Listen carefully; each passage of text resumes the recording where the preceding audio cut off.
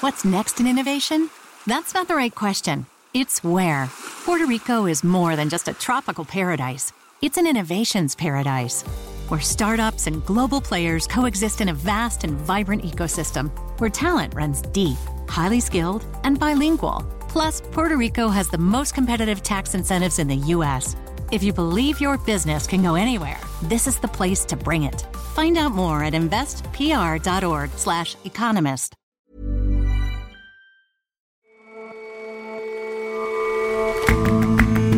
Hello and welcome to The Intelligence on Economist Radio.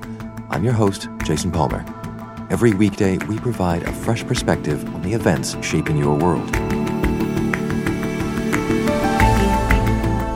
European Union countries love to poke fun at their neighbours, relying on national stereotypes.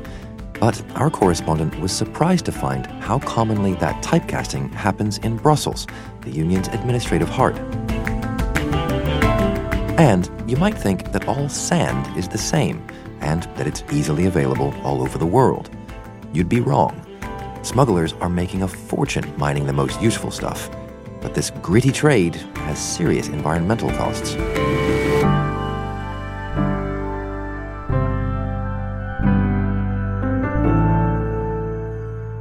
First up, though,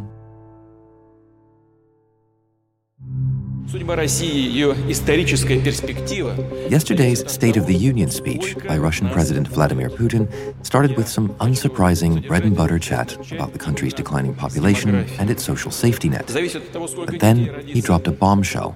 Mr. Putin proposed sweeping constitutional changes that could extend his time in power.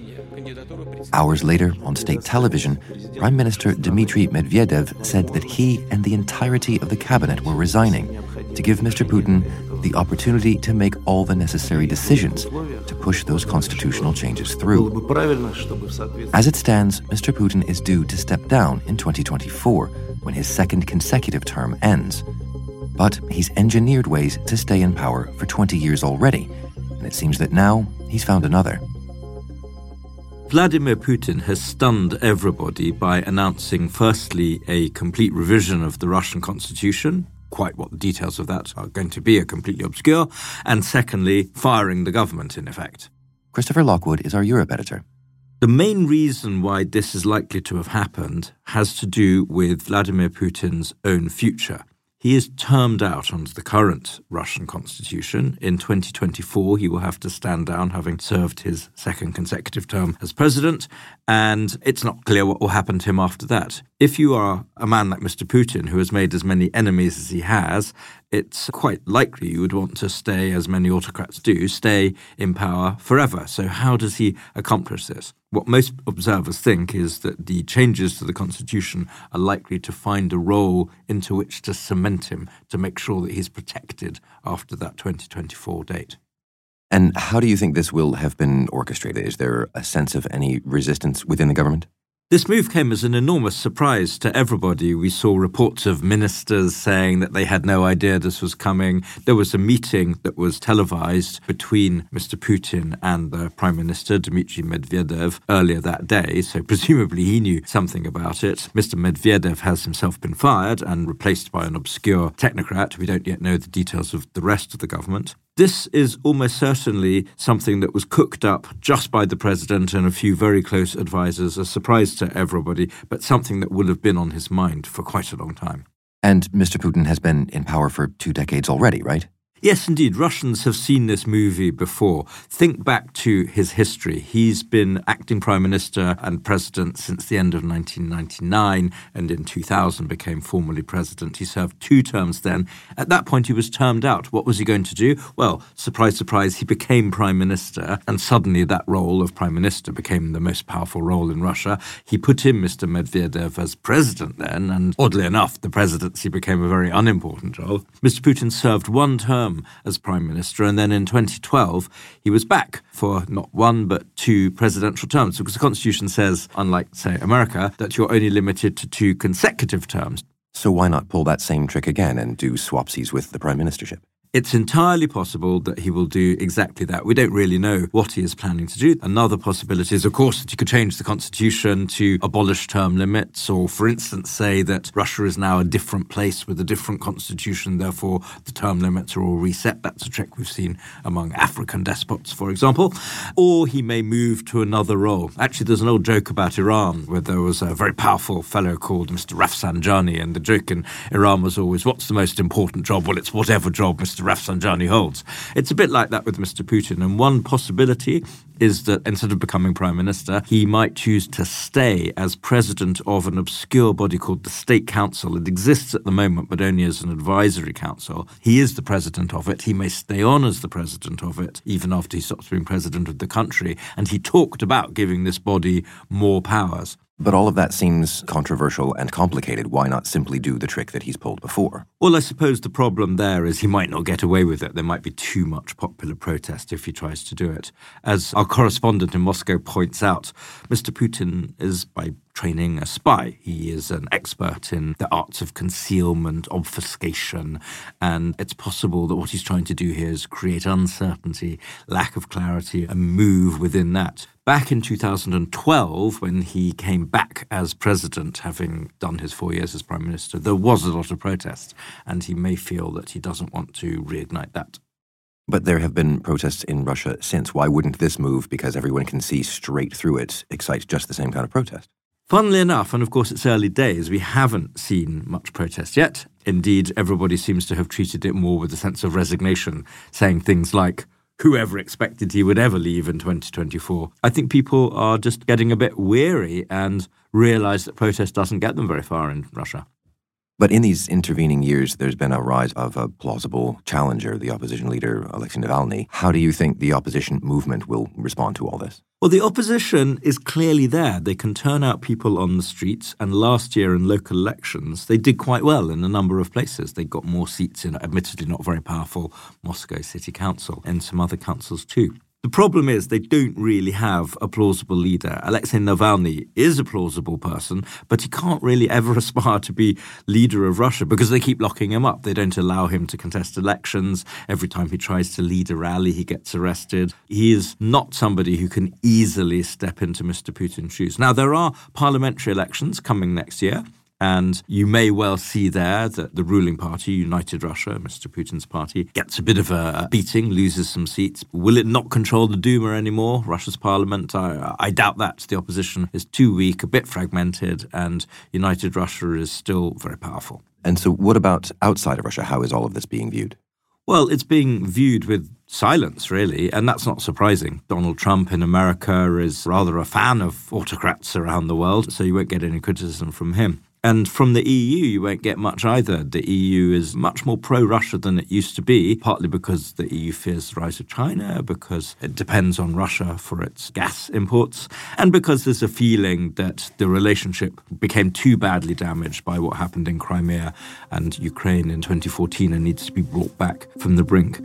So taken in the round, with a lack of powerful opposition internally and a lack of pressure from outside, it looks to me as though Vladimir Putin is going to be around for a good while yet. Chris, thank you very much for joining us. Thank you.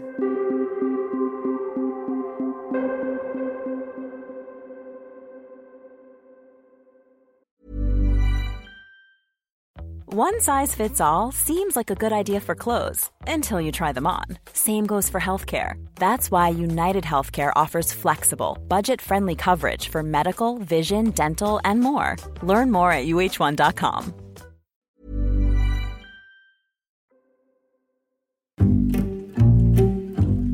Stereotypes are the defenses of our position in society. So said the American writer Walter Lippmann, who coined the term in 1922. In Europe, crude caricatures of near neighbors are nothing new.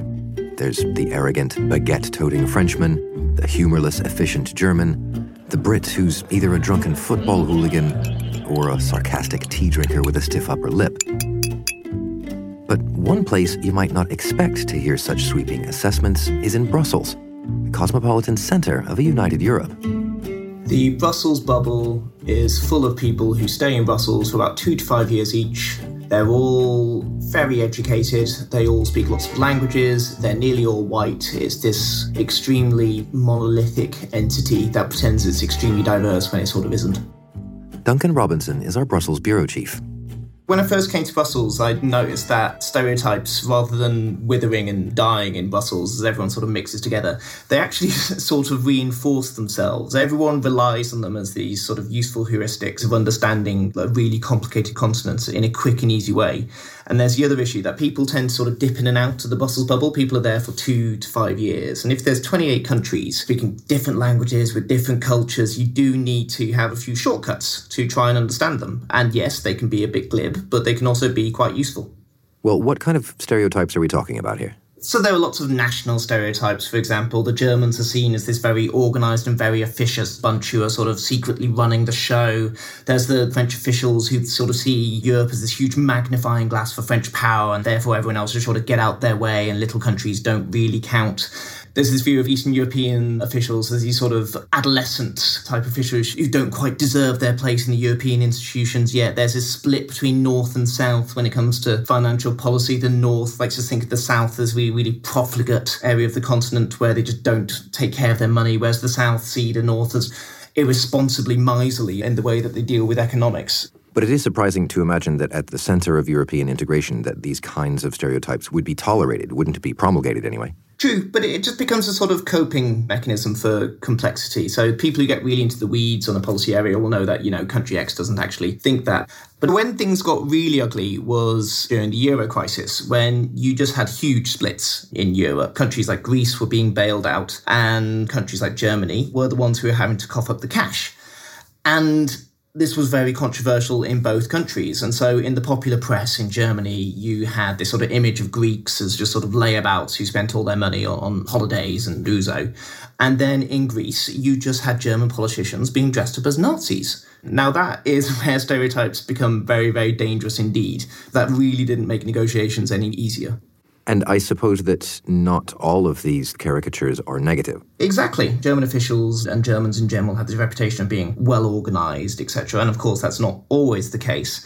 But that's quite a helpful sort of reputation to have. Their officials don't have to run uphill to prove that they are good at their jobs because people sort of assume that they will be. Whereas officials from, say, Romania or Bulgaria, which have had struggle with sort of corruption and that sort of bled over into their national reputation, those guys have to run uphill. And that's a big problem when it comes to Eastern European states versus Western European states because Easterners, especially when they work in the EU institutions, still feel like they're treated as second-class citizens. And that's partly because they just have these sort of negative stereotypes surrounding them in a way that, say, German or Dutch officials don't. But also perhaps as newer members of the club. This is true. There's this sort of assumption that if there's a policy disagreement, it's because the Eastern European states are relatively young in terms of their membership of the European Union, and it's sometimes like put down sort of adolescent posturing. So rather than it being sort of a legitimate policy objection, it's just seen as this sort of tantrum, which again is a very unhealthy way of looking at things.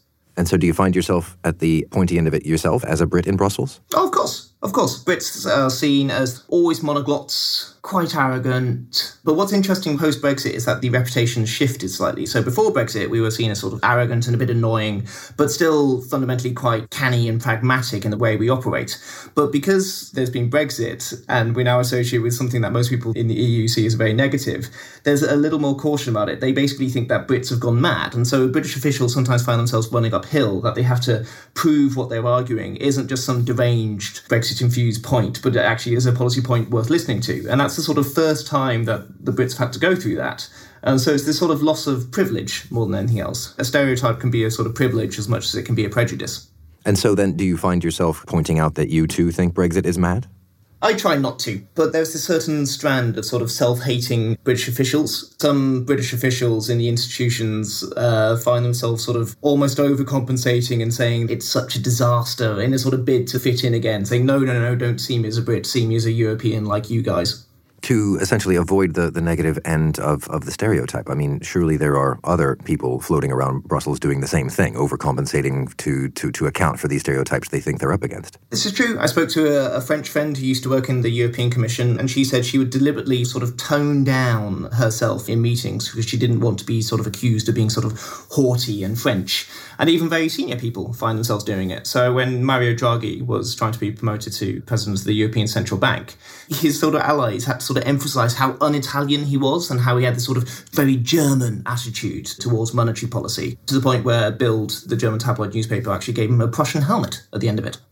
I suppose the other point here is that a lot of these are elected officials who are representing views at home and who, not only bring their biases with them, but kind of represent them in Brussels. What do you think the relationship is between the kind of stereotyping and its effects in Brussels and that with the voters at home? Well, I think one of the reasons there is so much stereotyping in Brussels is because Brussels is always trying to listen to domestic concerns. And so if the population of Germany has this caricatured view of the Greeks, of this sort of lazy ouzo drinkers, then it's very hard for German politicians and officials in Brussels to then argue that we need to bail these guys out. They've got the choice. They can either spend a load of political capital convincing their domestic audience that, actually, no, it's not quite like that, or they can take the easy route and just say, yeah, it is a bit like that, and go quite hard. And that's a very sort of difficult nut to crack, because if it's voters who do have this sort of mistaken stereotyped views, then they're going to elect politicians that almost have to reflect that. Right. Well, I guess I'll encourage you to indulge in a cup of tea and keep that upper lip stiff, Duncan. I certainly will. Thanks for your time. Thank you.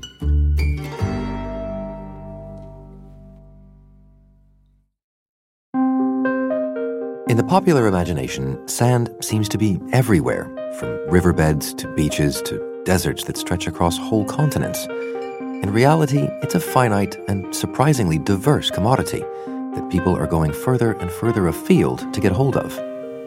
I recently went to a town along the Red River in northern Vietnam. Charlie McCann is The Economist's Southeast Asia correspondent based in Singapore. And I saw a man hoovering sand from the riverbed up onto his barge and then pumping the sand onto a nearby bank where the sand was to be collected and sold. There were about 6 barges doing the same thing, and they pumped so much sand onto this bank that there was dune after dune after dune. These teams work without permits, but when you understand how much money they can make, you see why they work illegally. It's possible to earn between $700 and $1,000 for every boatload of sand you dredge. The average Vietnamese makes just $288 a month. So wait a minute, why is river sand so valuable to these people?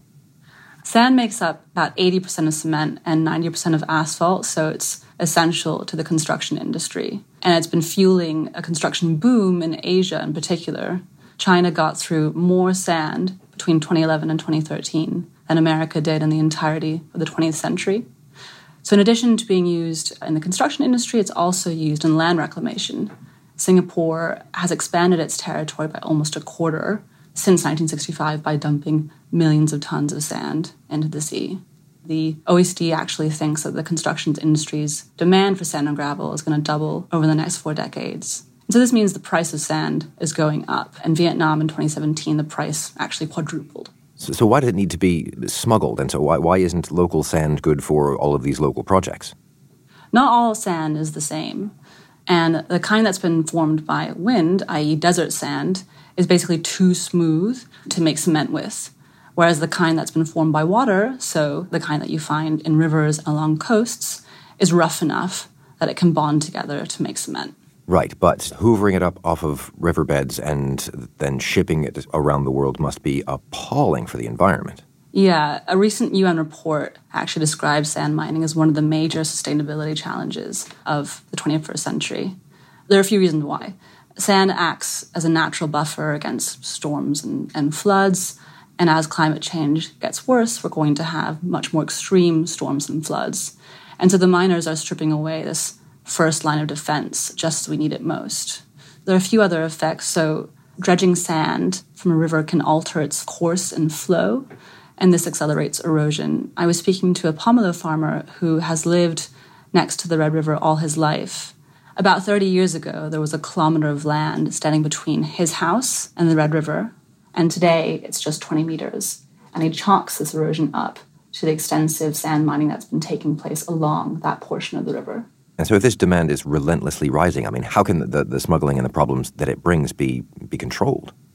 This is the hard part. In many Asian countries, the sand mining industry is entirely unregulated.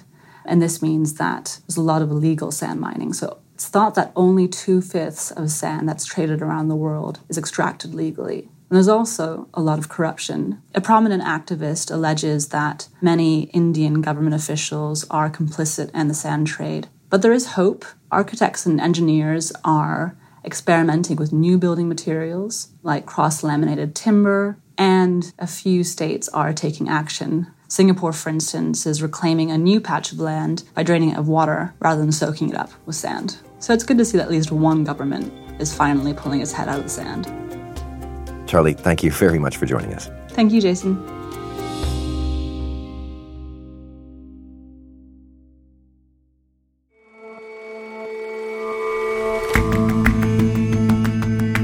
That's all for this episode of The Intelligence. If you like us, give us a rating on Apple Podcasts. And you can subscribe to The Economist at economist.com/radio offer. 12 issues for $12 or £12. See you back here tomorrow.